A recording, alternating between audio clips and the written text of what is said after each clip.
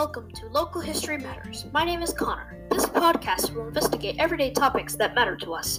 Throughout the episodes of Local History Matters, we will try to weave our individual stories into the collective stories of the past and present peoples who have lived in this land now called Minnesota.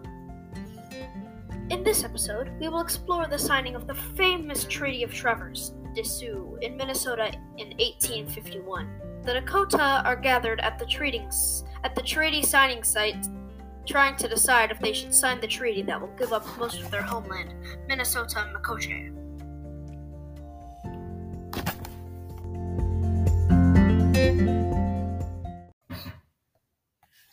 There were many opinions about whether to sign the treaty or not. We interviewed a few Dakota elders to see what they thought about signing the treaty. Dakota elder said, "Don't you see white men are coming?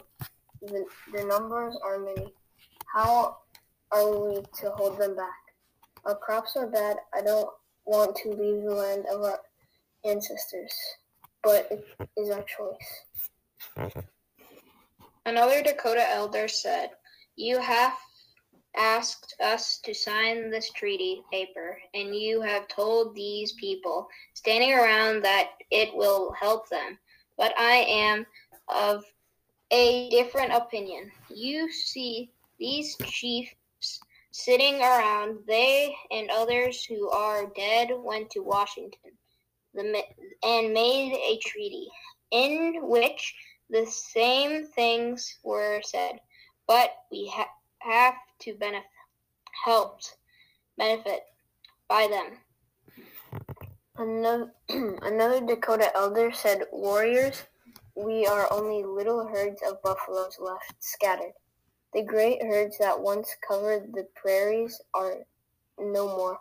See, the white men are like locusts when they fly so thick that the whole sky is a snowstorm. Count your fingers all day long, and white men will come faster than you can count." Still, another Dakota leader said, "You think it is a great deal you are giving for this country. I don't think so. For both our lands and all we get for them will at last belong to the white men. The money comes to us, but will all go to the white men who trade with us." The government official threatened the Dakota, saying, "Suppose President of the U.S. wanted your lands and did not want a treaty for your good. He could come with 10,000 men and drive you off the Rocky Mountains."